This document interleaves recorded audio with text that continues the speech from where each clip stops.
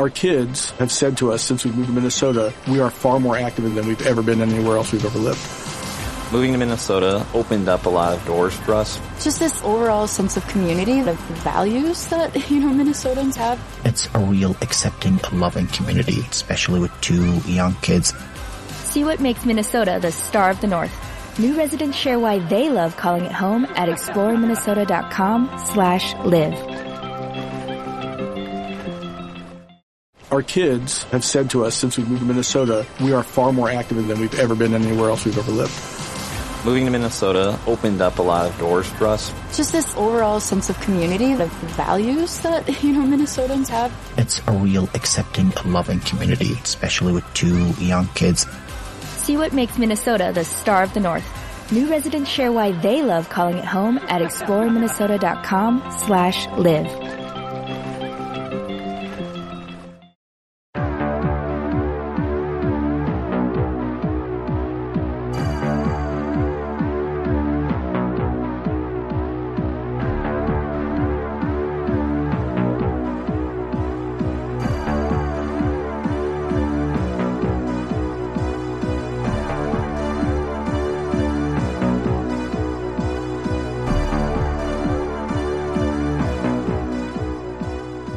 Welcome to Crawl Space. I'm Tim, here today with Lance in the Crawl Space studios in Wormtown. Lance, how are you today?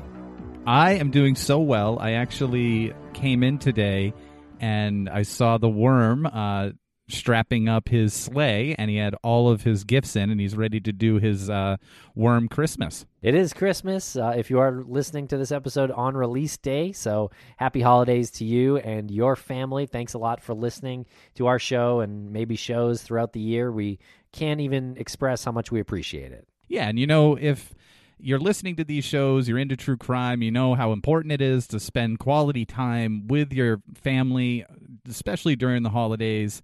Like all the stories we talk about, these tragedies, just, feel free to put your mind on the back burner in that sense and just enjoy time with people that you care about and who care about you. That's my PSA. So, Lance, for this episode today, this is a bit unconventional of a Crawl Space episode. Call it a Christmas special. I will. It's a Christmas special. Charles Dickens told us that ghosts and Christmas go together. With his book, A Christmas Carol, right, which is very much a ghost story as much as it is a redemption story.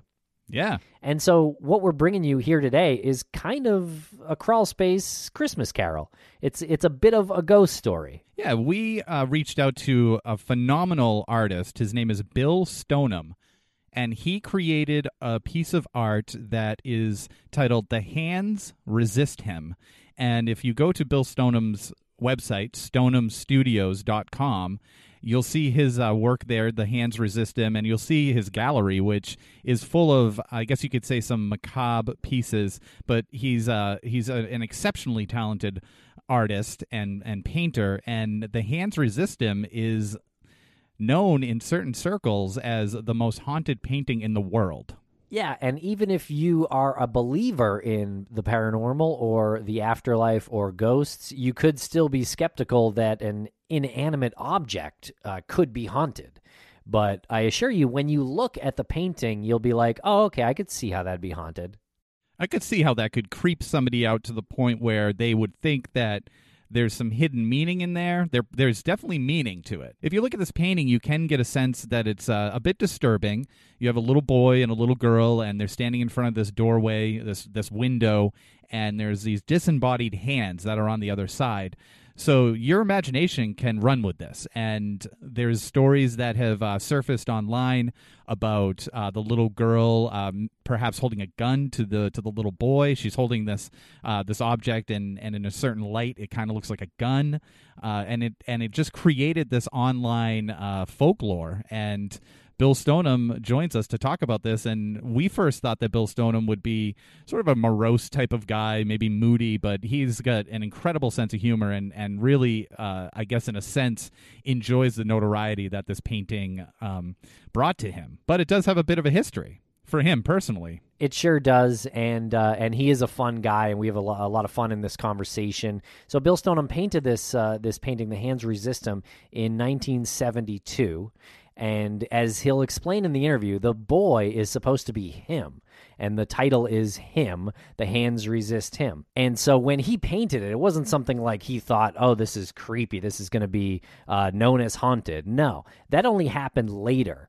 In February of 2000, this painting found its way onto eBay. And the description on eBay implied that the painting was haunted and that the characters in the painting crawled out of the painting and scared the owner's children. And then those sellers sold the painting for over $1,000.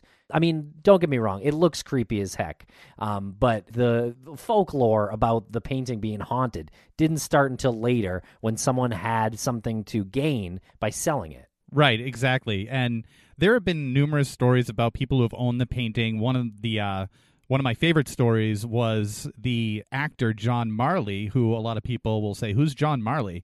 But I think a lot of people are very familiar with the scene in The Godfather where the studio executive wakes up and the horse's head is in his bed. And John Marley died in 1984, and he owned the painting. So the fact that you put that, unrelated scene from The Godfather in the same conversation as this painting, and he dies in 84, it just added to the whole mystique of this.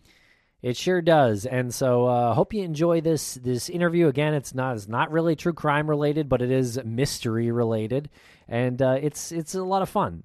So hopefully you enjoy this one as much as we do, and check out Bill Stonem's work. He's got a website. It's stonemstudios.com, and also this painting is very famous. There's even a book written about the painting that you can find on Amazon called "The Hands Resist Him. Be careful what you bid for." This painting has spurred a lot of articles. A lot of people love being creeped out by this painting. And there's a poem, Tim, that inspired the painting that I want to read really quickly before we get into this. He is of the seeing visions, his strokes reveal them, in a rush of color, of madness, of mystics. And his head is the highest center. It must confront its enemy, the hands resist him, like the secret of his birth. His presence is the sanctum heartbeat felt in the distance and in passion. Its sound, the sole gift to that silence. That was written by R. Passetti in 1971. Okay, so we're going to play the interview in just a moment, but before we do, I just want to let you know that Crawlspace's entire archive is now back on the public feed. You can find that on Apple Podcasts, Spotify, Stitcher, wherever you listen without going to Stitcher Premium. Though if you want ad-free versions, you can still go to Stitcher Premium and get that there. Merry Christmas to you all for that one. And that includes Missing Maura Murray and Empty Frames. All episodes are back on the public feeds, excluding our Missing Maura Murray Creators Commentary, which is a separate Stitcher Premium thing. But, go ahead and listen to that because that's been gaining some traction lately. It's a lot of fun.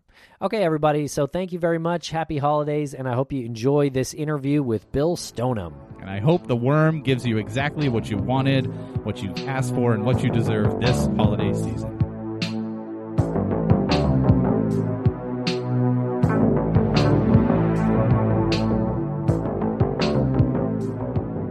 And we are being joined by Bill Stoneham, painter of a really incredible painting called The Hands Resist Him.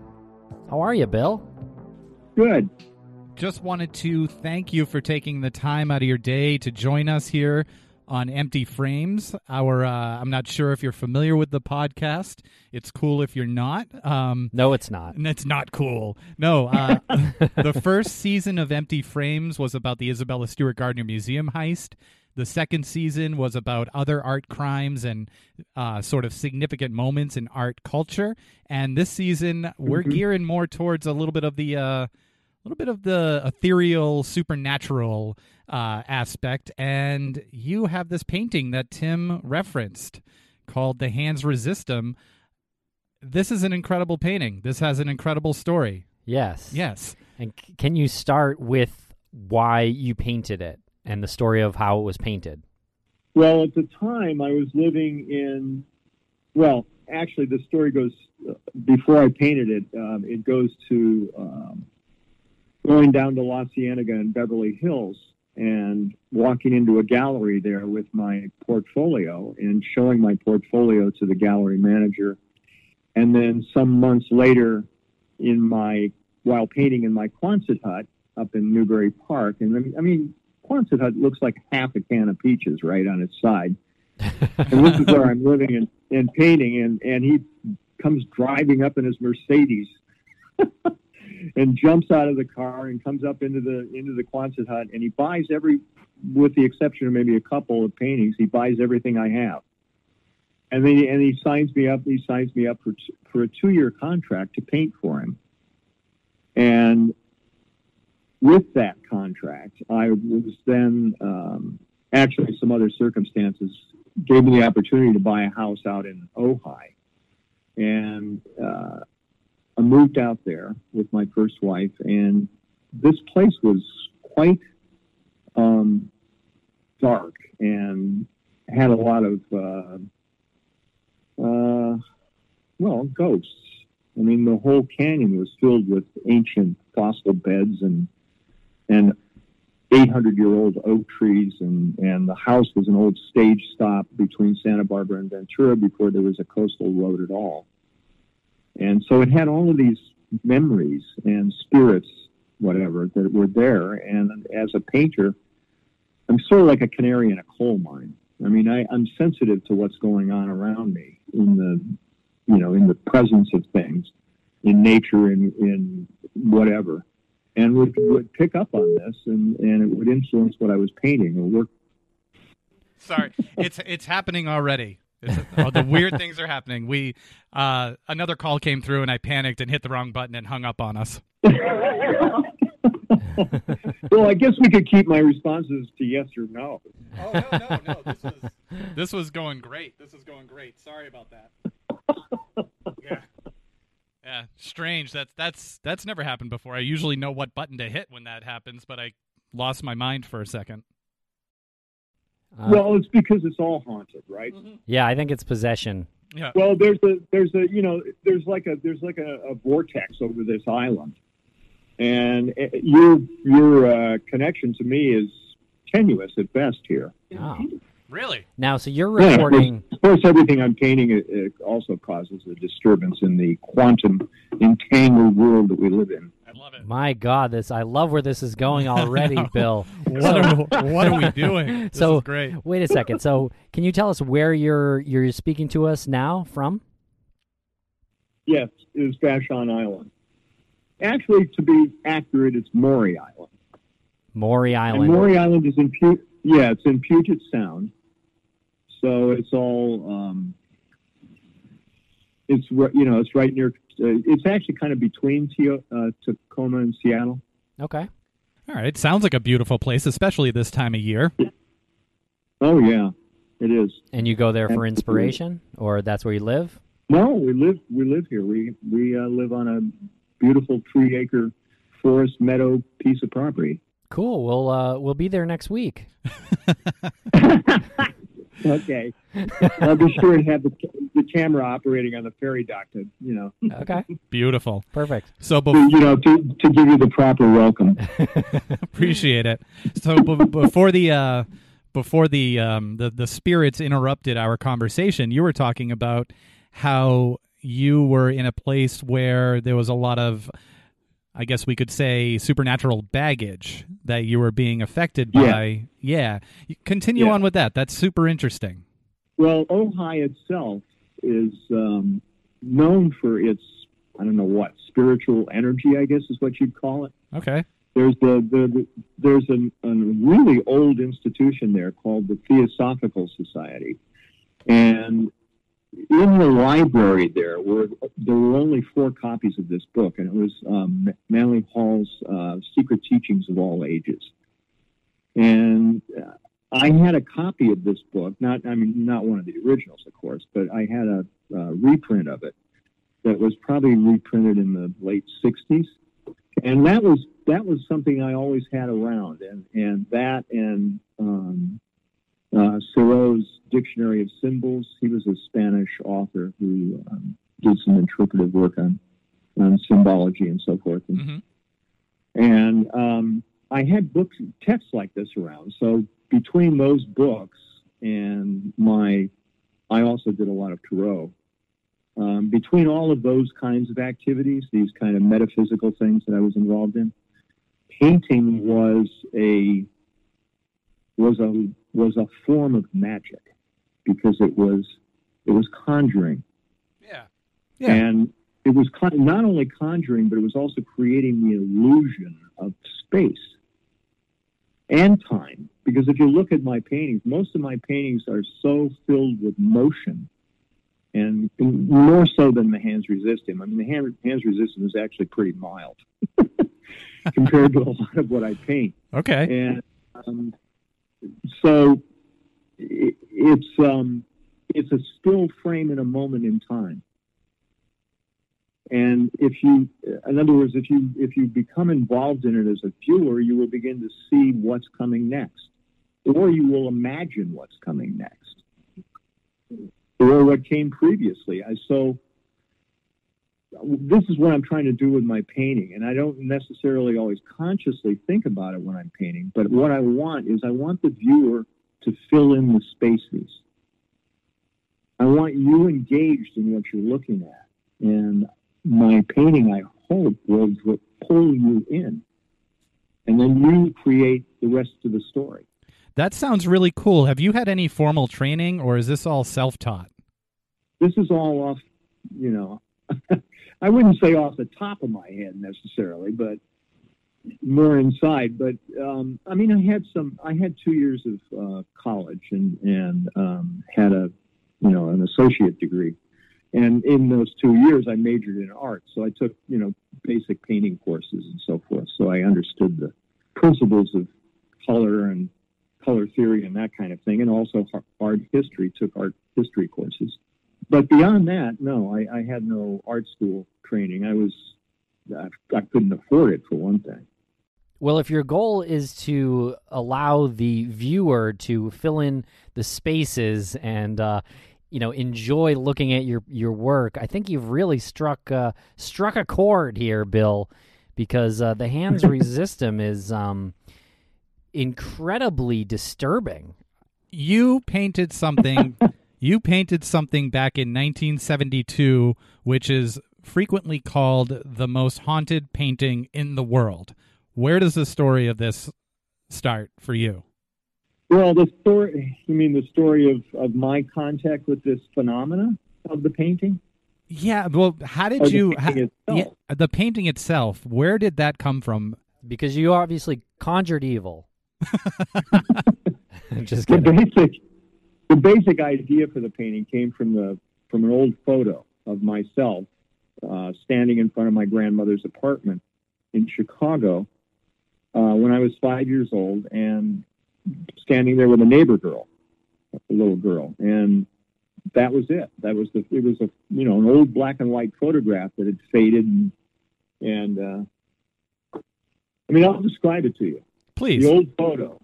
My 5-year-old self and the neighbor girl poised on the threshold to the apartment, smudged and brown with age, was pinned to the canvas frame, propped on the easel, ready for paint. The studio, located above the high water, had been the stage stop between Ventura and Santa Barbara before the coast highways.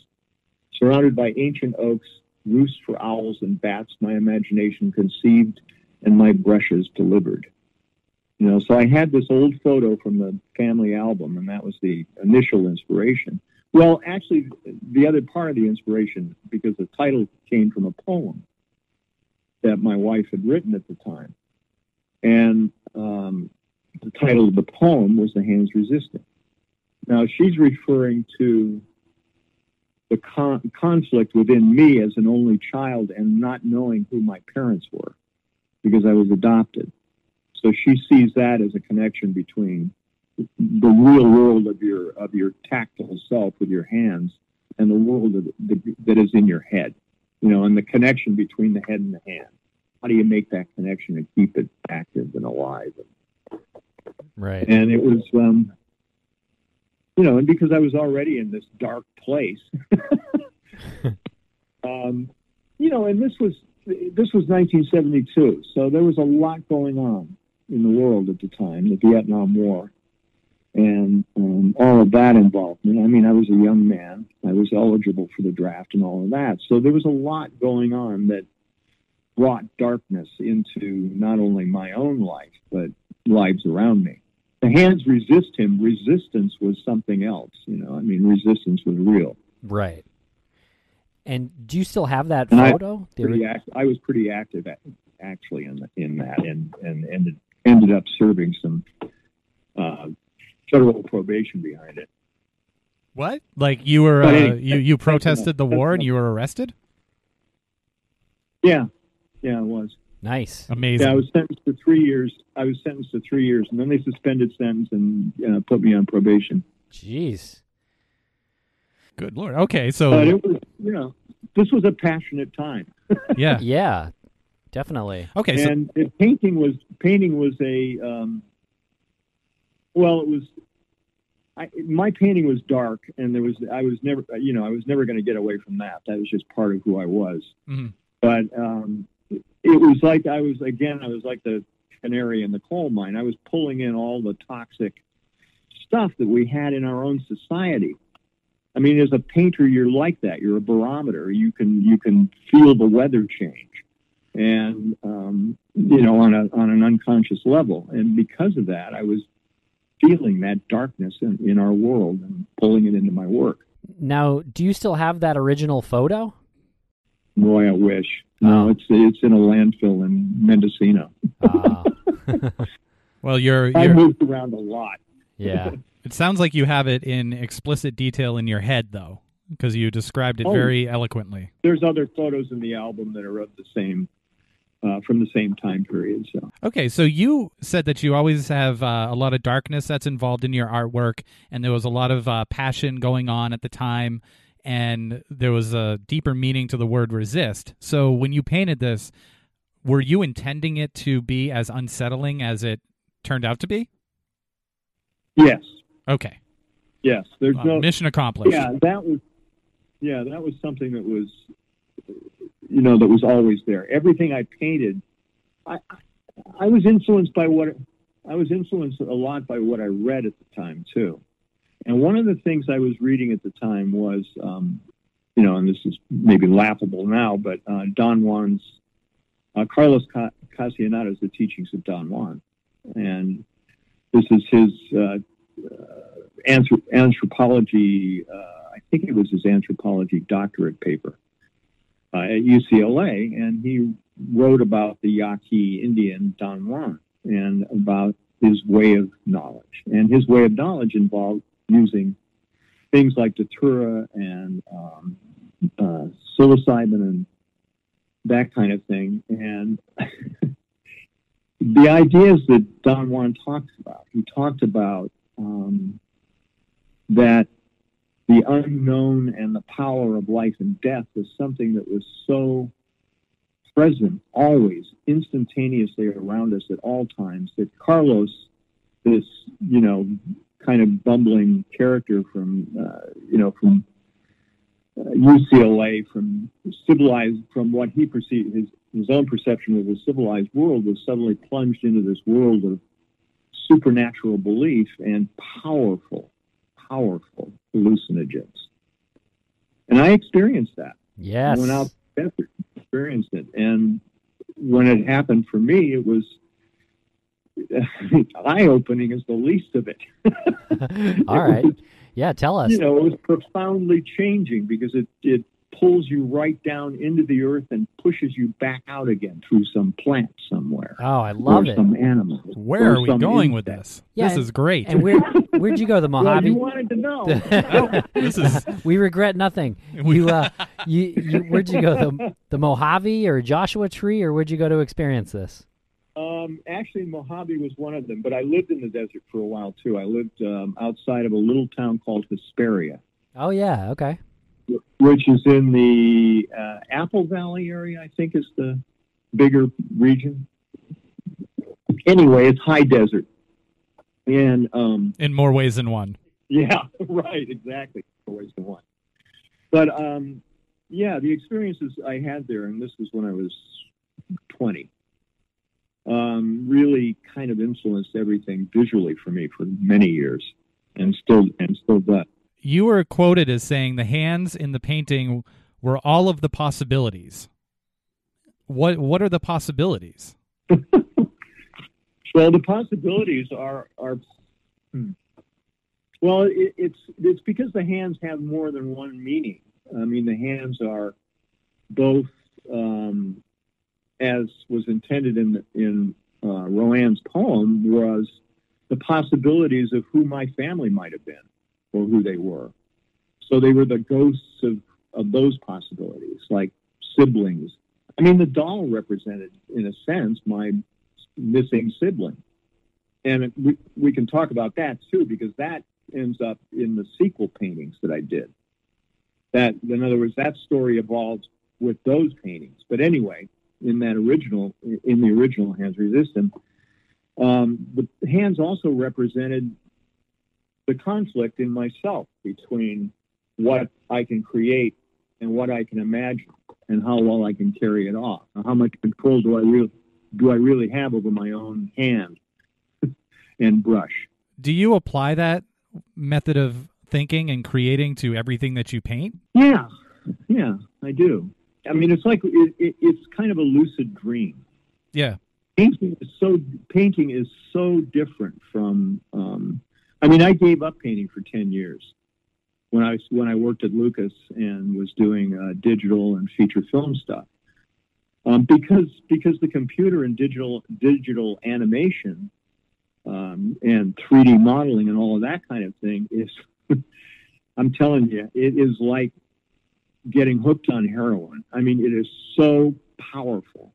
You can create anything you can imagine. And you can put it in a realistic setting, so convincing that you can't tell it from the real. And so, that was so compelling to me that I set aside my brushes and paints for 10 years because I didn't have space in my head to be able to do both. And it's because as simply as the act of having a mouse in my hand and looking at the screen, I disconnected from my hand. I was no longer looking at it, right? I'm now looking at the screen. And my hand is over to the side here moving and making, doing the work on the screen, but it's not connected anymore. It's so different from holding a brush in your hand.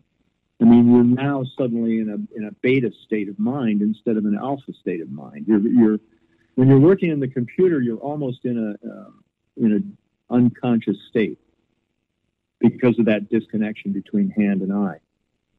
Damn. Yeah, I don't think I'm going to use the mouse on my computer the same way again. Yes, that innocent little mouse is not your friend. Now, okay, so there's a whole history and a legend with this painting. Can you start telling us about where it went after you painted it and where the legend, I guess, started?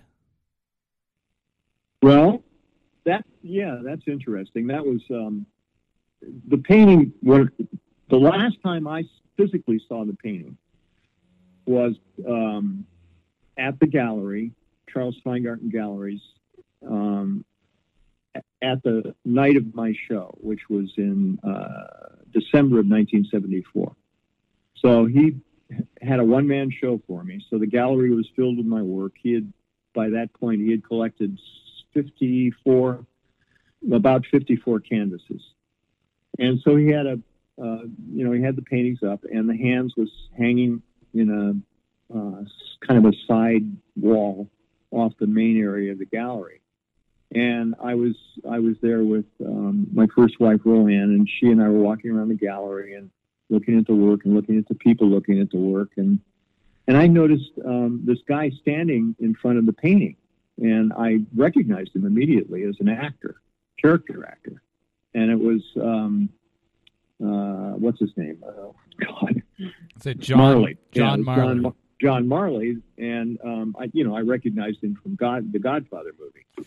And I just want to interject here. John Marley played the character in the Godfather movie, the Hollywood mogul producer who wakes up with the horse's head in his bed, which just adds to the whole grotesque legend. And I learned later that he was working, and I don't remember the name of the movie, but he was working on one of those Roger Corman type horror movies at the time that he was looking at the painting. Yeah. So he, anyway, I saw him looking at it, and then we walked up the street to go look at another gallery where an old friend of mine, Leon Salter, who was a relative of my stepfather, and who was an amazing painter, very classic kind of German expressionist stuff. And so we went to the gallery to look at his work, and then I think about a week later I was in contact with Kleingarten and discovered that the only painting that had sold in the show was that one. And so I assumed that it had been purchased by Marley. Okay. So, and that was it. That was the last time I ever saw the painting. And then in 2001, I was contacted by Kim Smith, who, well, anyway, so I get an email from, I'm in Meade, Washington, working at Cyan, which is a company that created the game Myst. And I'm working there as one of their artists, and I get this email, and it says, "Do you know the Hands Resist Him?" And that was cool. Yeah, it was like that's all it said. Do you know the Hands Resist Him? And I responded back. I said, "Yeah, that's the title of a poem, and also the title of a painting that I painted in 1972." And then I get a response back with the link to the eBay auction page. So I go to the link, and scrolling up the screen is the blown up image of my 5-year-old self from the painting. And it gave me chills seeing my own image like that, scrolling up the screen. In 2000, things weren't quite as pervasive with the internet and everything that they are now. And so everything was kind of a little bit new. A new experience. So anyway, I'm seeing this image scrolling up the page, and then I get into reading the rest of the article and seeing what they're talking about here and claiming the painting's haunted and showing that silly image of the painting backlit. I mean, the canvas is thin, the paint's thin. Of course, if you shine a light through the back, it's going to look strange. I mean, that was a gimmick on their part. I'm not going to buy that it was, represented anything supernatural. But in that version where they did that, it looked like the little girl in the painting was holding a gun. Am I mistaken? Was that the version of that? Yeah, that's not a gun. It's not a gun. It's a poorly painted edge of the frame of the door intersecting a dry cell battery she's holding in her hands. Bill, it was not poorly painted. This is Your work is incredible, by the way. I am blown away by all of it, including the sequels and everything else you've done. It's all very dark and really super interesting. Yeah, we're going to get back to the painting in a second, but we were just looking at one of the sequels here, and it looks like you have a painting where you're looking from inside the room out at the two. That's right. characters. Yeah, right. That's incredible. That was a sequel to Zach Baggins, who the has Ghost a Hunter show guy? called Ghost Adventures. Oh, okay. Yep. Yeah. So Zach commissioned that painting, and the way I work with a commission well, first of all, he wanted me to redo Hands Resist Him, and I said no, I won't do that. I'm not going to make an exact copy of something I've already done, but I'll do a sequel to it. And I said, I'll tell you what, since I've already done two sequels, one being myself at the age of about 53, and the second one being a projection into the future of me at 100, I'll do one that was before. So I'm doing a prequel. Nice. So that painting is the prequel, and the title of that one is Hands Invent Him. So it's me. Nice. It's me inside the foyer of my grandmother's apartment building, looking out through the front door, and seeing myself in silhouette there with the doll. Right. On the porch. So what you're looking at is the scene from The Hands Resist Him. So it's you and the little girl doll that's standing right there. So that's really compelling. And actually, that addresses another question you had about hauntings in work.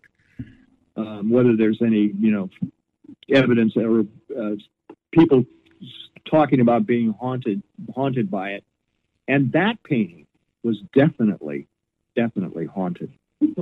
I mean, working with Zach, I didn't communicate with him on a daily basis at all. But when I'm working on a painting, it's as if the painting is is a little bit of a doorway between his consciousness and mine. So I'm working on something that he has in his head, and I perceive it and paint it. So, for instance, in that painting, there's this old tricycle, and the tricycle has one of those old bells, right? Those little hand crank bells on the handlebar.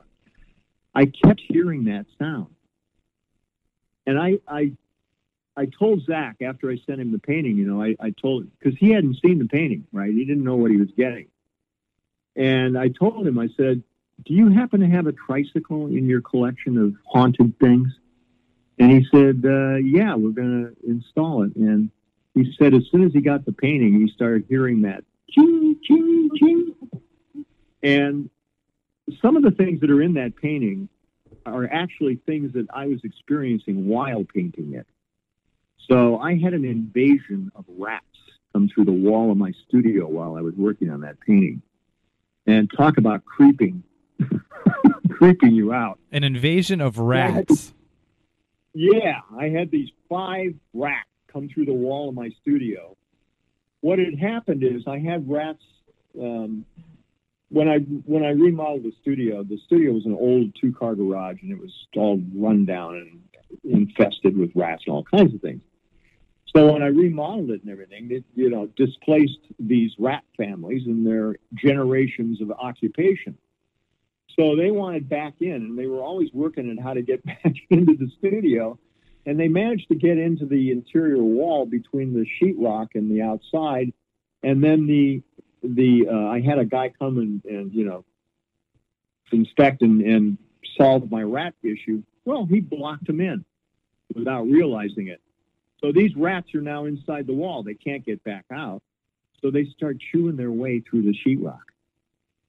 And they come right into the room, 5 of them, and they're inside the studio, and they're getting behind my paintings. And I mean, it was just a complete freak out. And I kind of did a Freddy Krueger on them and went crazy. Wait. Whoa. Yeah, what do you mean there? You went into their dreams, or you just yelled at the them? The rats were in my studio. They were invading my space, and so I eliminated them. Oh, okay. Okay. Can we commission you to paint something for us called the Rats Resistem? Yeah. Okay. Great. Okay, so what happened to John Marley? There's a whole series of events that happen to people after they look at or purchase your painting that could be lined up as, hey, people die. What do you make of what's happened since then? What happened to John Marley?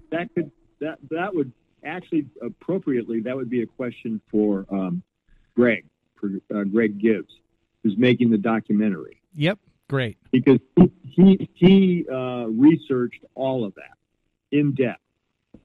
Great. Much more than I have. So he probably knows all the details, if there are any to know, about John Marley. Call that a teaser in the biz. Yeah. I've had, of course, all kinds of things over the years. People wanting to know about the painting and what it means, and commenting on it, and sending me emails and queries. Some of them crazy, some of them pretty innocent, and some of them trying to convince me that I need to be saved. Right. Saved? Right. So you're obviously possessed by some sort of demon.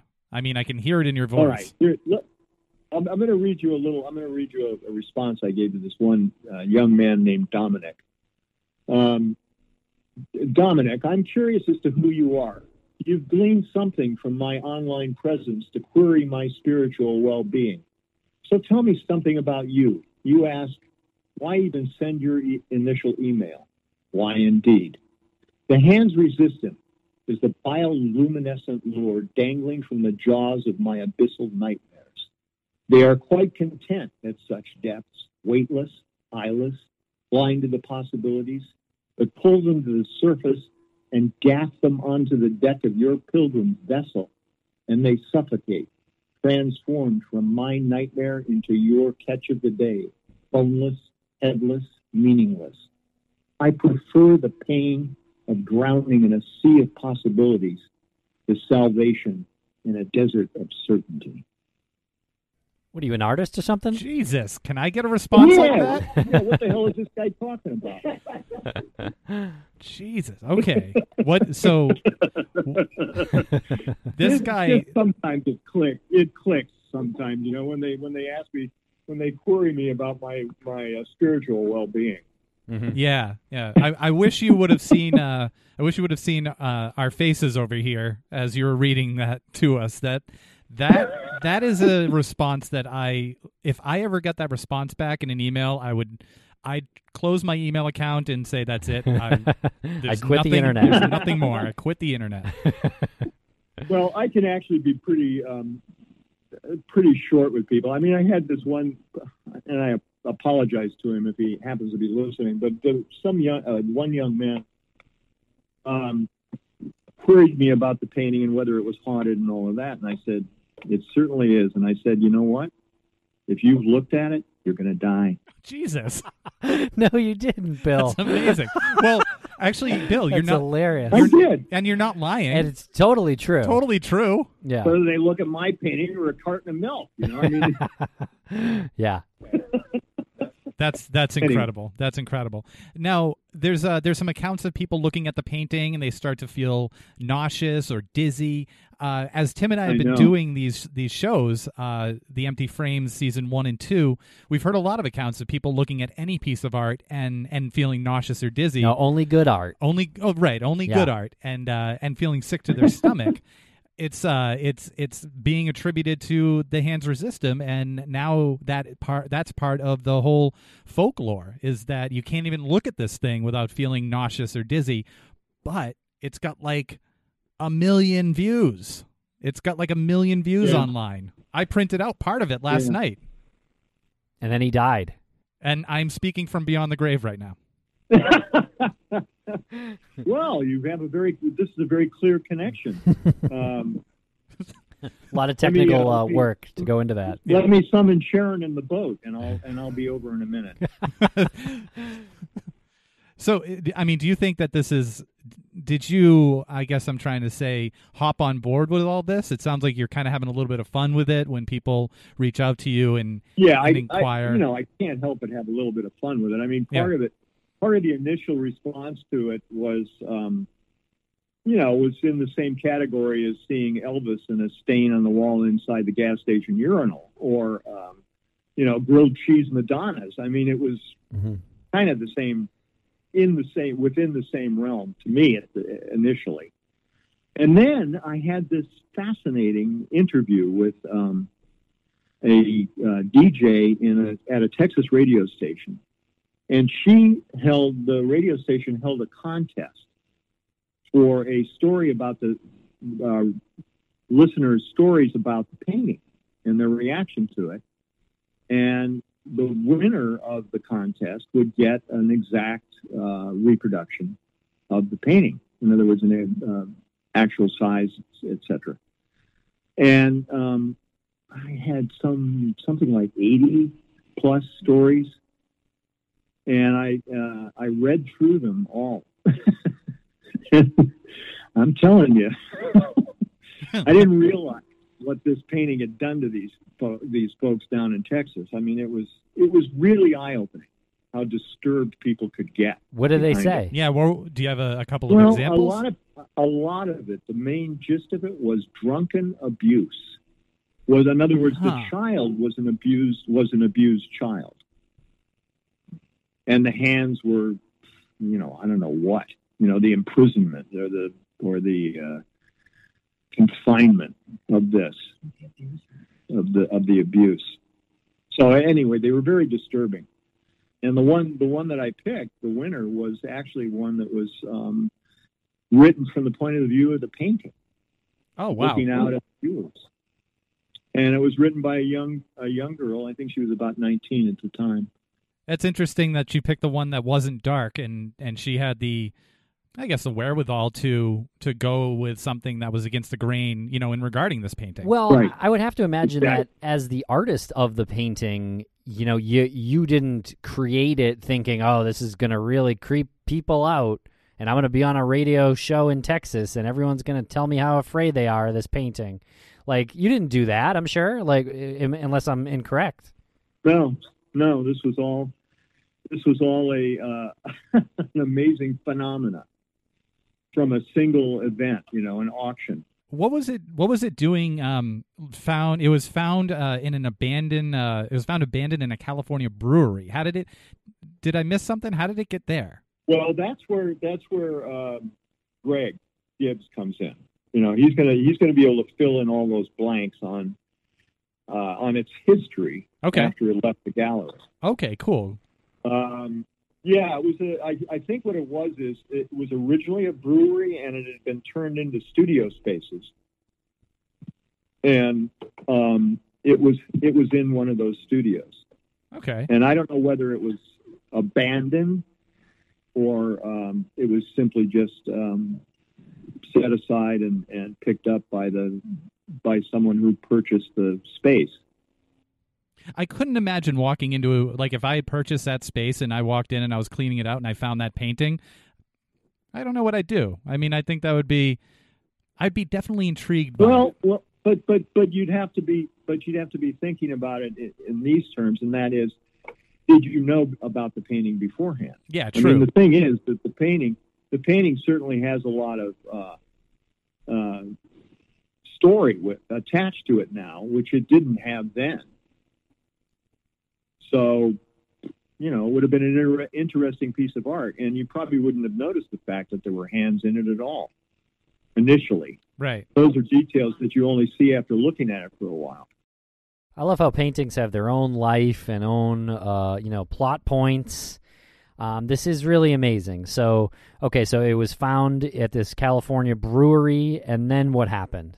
Well, and then the owners, the people who got it, of course, now I'm just remembering bits and pieces from the eBay auction page information, but they had it hanging in their kid's bedroom, which I thought was a strange place to hang that painting to begin with. Yeah, that seems normal.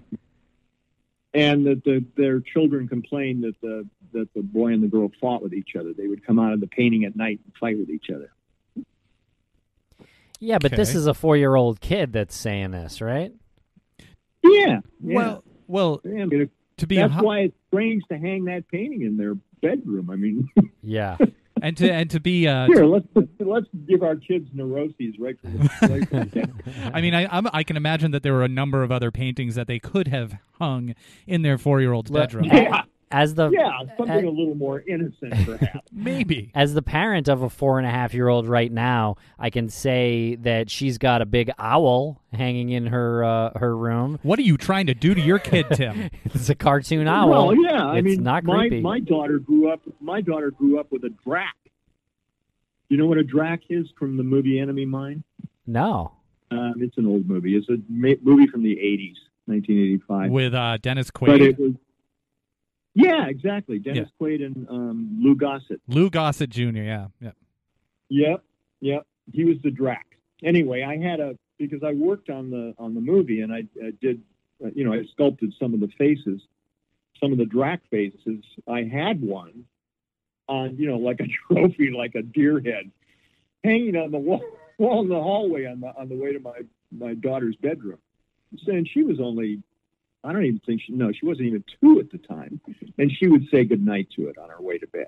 Oh, okay. Well, I mean, she was polite to it, and I'm sure she continued on to be a very well-rounded, balanced person. Right. But what I'm saying is she grew up around monsters. Don't we all? Okay. Yeah, exactly. Well, certainly that's true of the folks in Texas when they write about the hands resistant. We'll read the that eBay ad probably in the intro, but I just want to read a quick thing. They place the eBay ad for the Hands Resistum, and then they have this warning. And it says, do not bid on this painting if you are susceptible to stress-related disease, faint or of heart, or unfamiliar with supernatural events. And then this painting may or may not possess supernatural powers that could impact or change your life. It reads like a Joke? the disclaimers on one of those commercials for an anxiety pill or irritable bowel syndrome that you see on TV. Yeah. And it goes through all these exactly. things, and you're like, well, I'll just have irritable bowel syndrome. Yeah. No thanks. Yeah, and then they actually say that the point of this was to ask if anyone out there on eBay knows how to bless a house, because they felt like their whole house was Right. Yeah, the point of selling this painting on eBay is to bless the house. That was the purpose of placing the ad. Yeah, of saying those things in the ad. But apparently, we're going to try to get these people on to see the actual footage from the motion detector, the still images that show the kids coming out of the. Spoiler alert, Lance. Don't we? Spoiler we alert. need a whole season here. There's no footage. Spoiler alert. Have you ever seen? They turn the camera on and there's nothing happens. Right. Now, had you seen any of that footage or any of those pictures or anything? No. No. So I have not had the only connection I've got with any of this background story on this is through Greg. Okay. And his research. What was your reaction as you were getting all of this information? So Greg is the independent filmmaker, and he's Right. researched this, and he starts telling you all of this stuff.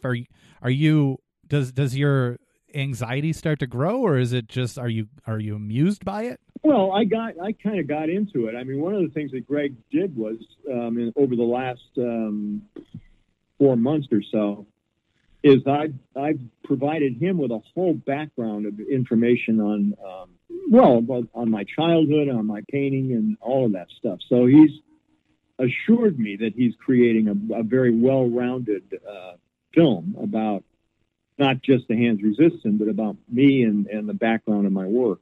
Very cool. Yeah. So, and so the side story, of course, is all the hoopla and marketing on the part of the folks who put it up for auction. Right.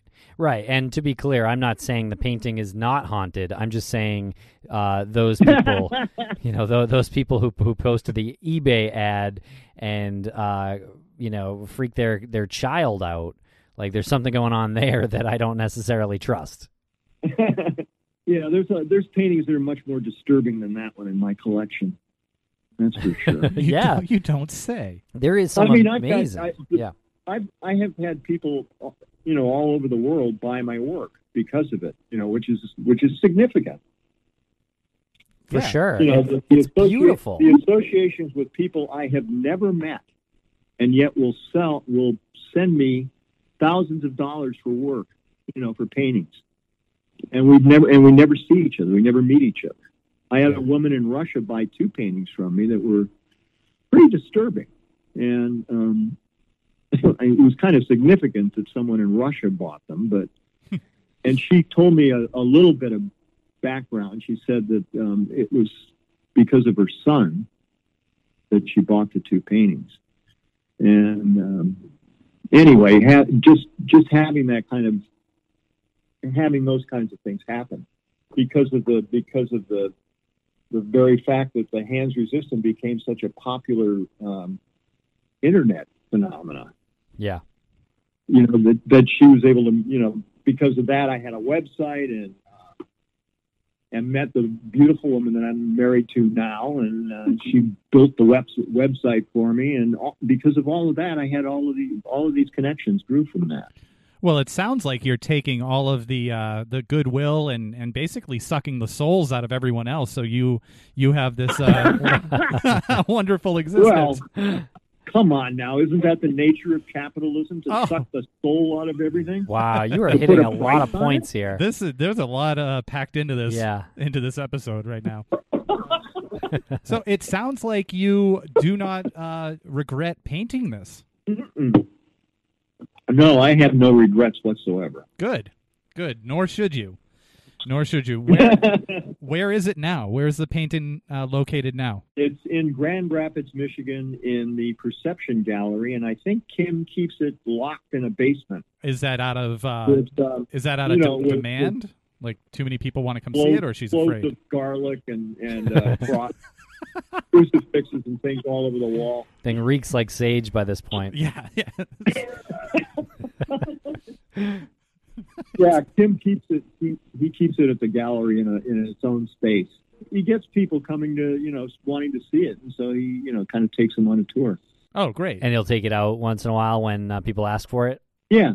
Wow. Yeah. Or actually, I think he brings them down into the basement, and with spooky music and all that. Yeah. I actually, I have not seen the painting. What would that be like for you? I have not physically been in the presence of my work. Are you scared? Since 1974. Are you saying you're terrified to see your own work again? You're totally afraid.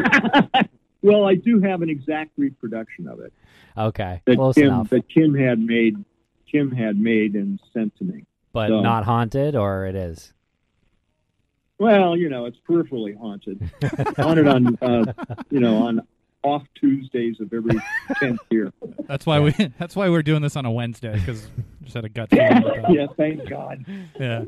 Well, I think Tim and I are going to make a trip out there to Grand Rapids and tempt fate as we typically do.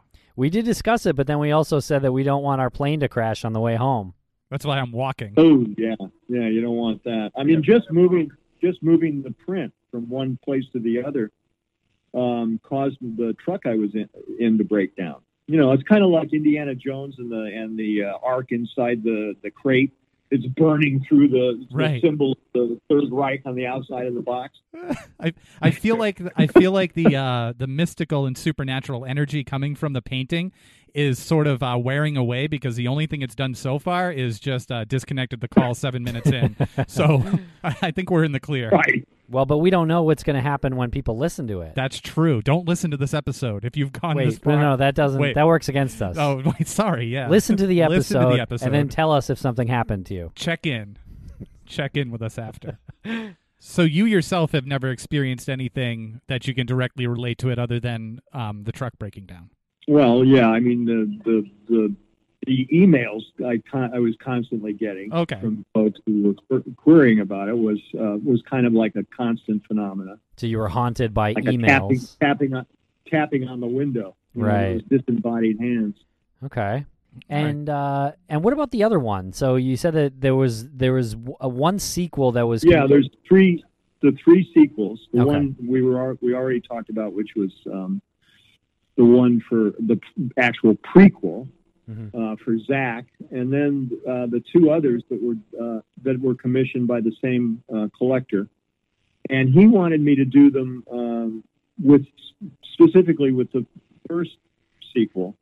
Resistance at the Threshold was myself at the time, so I was 53 at the time. And then the third one, which was Threshold of Revelation. And all three of the paintings, the original and the two sequels, have to do with the fact that I never knew who my parents were or whether I had siblings. And in fact, I did. I had a sister who I discovered while I was painting and started painting the third sequel there, Threshold of Revelation, where suddenly the doll is no longer a doll but an actual living child. Oh yeah. And she's holding the remnants of the doll. Uh-huh. And so it's the revelation that I actually did have a sibling, and she was alive and well and living in Massachusetts, and we met each other, and it was amazing. And she, I have eight nieces and nephews now, and a whole line of folks who I'm related to. Very cool. But she was put up for adoption just as I was. Right after being born. Wow. And we were 2 years apart. Same mother and father, but we were 2 years apart. And, wow. And, so that's what I mean about painting. Sometimes painting is a conjuring. Sure. It's a manifestation of something that did happen, will happen. Yeah, I love that. And I think you're absolutely right when you say painting is a form of magic because it has no bounds of time and space. And I think you're right. People can transform through artwork and specifically paintings, and your paintings. They're incredible, Bill. I know any silence on our part is because we're currently like scrolling through all of your paintings right now. So you currently still produce artwork and you take commissions. If anybody is interested in this, where can they find your work and how can they contact you? They can contact me through my website. And I just want to give the website name. It's stonemstudios.com.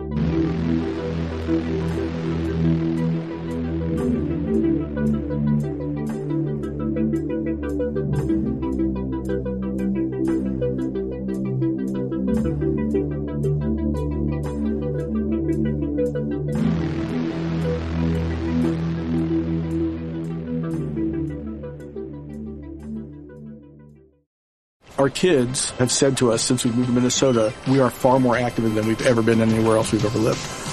Moving to Minnesota opened up a lot of doors for us. Just this overall sense of community, the values that, Minnesotans have. It's a real accepting, loving community, especially with 2 young kids. See what makes Minnesota the star of the North. New residents share why they love calling it home at exploreminnesota.com/live. Our kids have said to us since we moved to Minnesota, we are far more active than we've ever been anywhere else we've ever lived. Moving to Minnesota opened up a lot of doors for us. Just this overall sense of community, the values that, Minnesotans have. It's a real accepting, loving community, especially with 2 young kids. See what makes Minnesota the star of the North. New residents share why they love calling it home at exploreminnesota.com/live. Our kids have said to us since we moved to Minnesota, we are far more active than we've ever been anywhere else we've ever lived. Moving to Minnesota opened up a lot of doors for us. Just this overall sense of community, the values that, Minnesotans have. It's a real accepting, loving community, especially with 2 young kids. See what makes Minnesota the star of the North. New residents share why they love calling it home at exploreminnesota.com/live.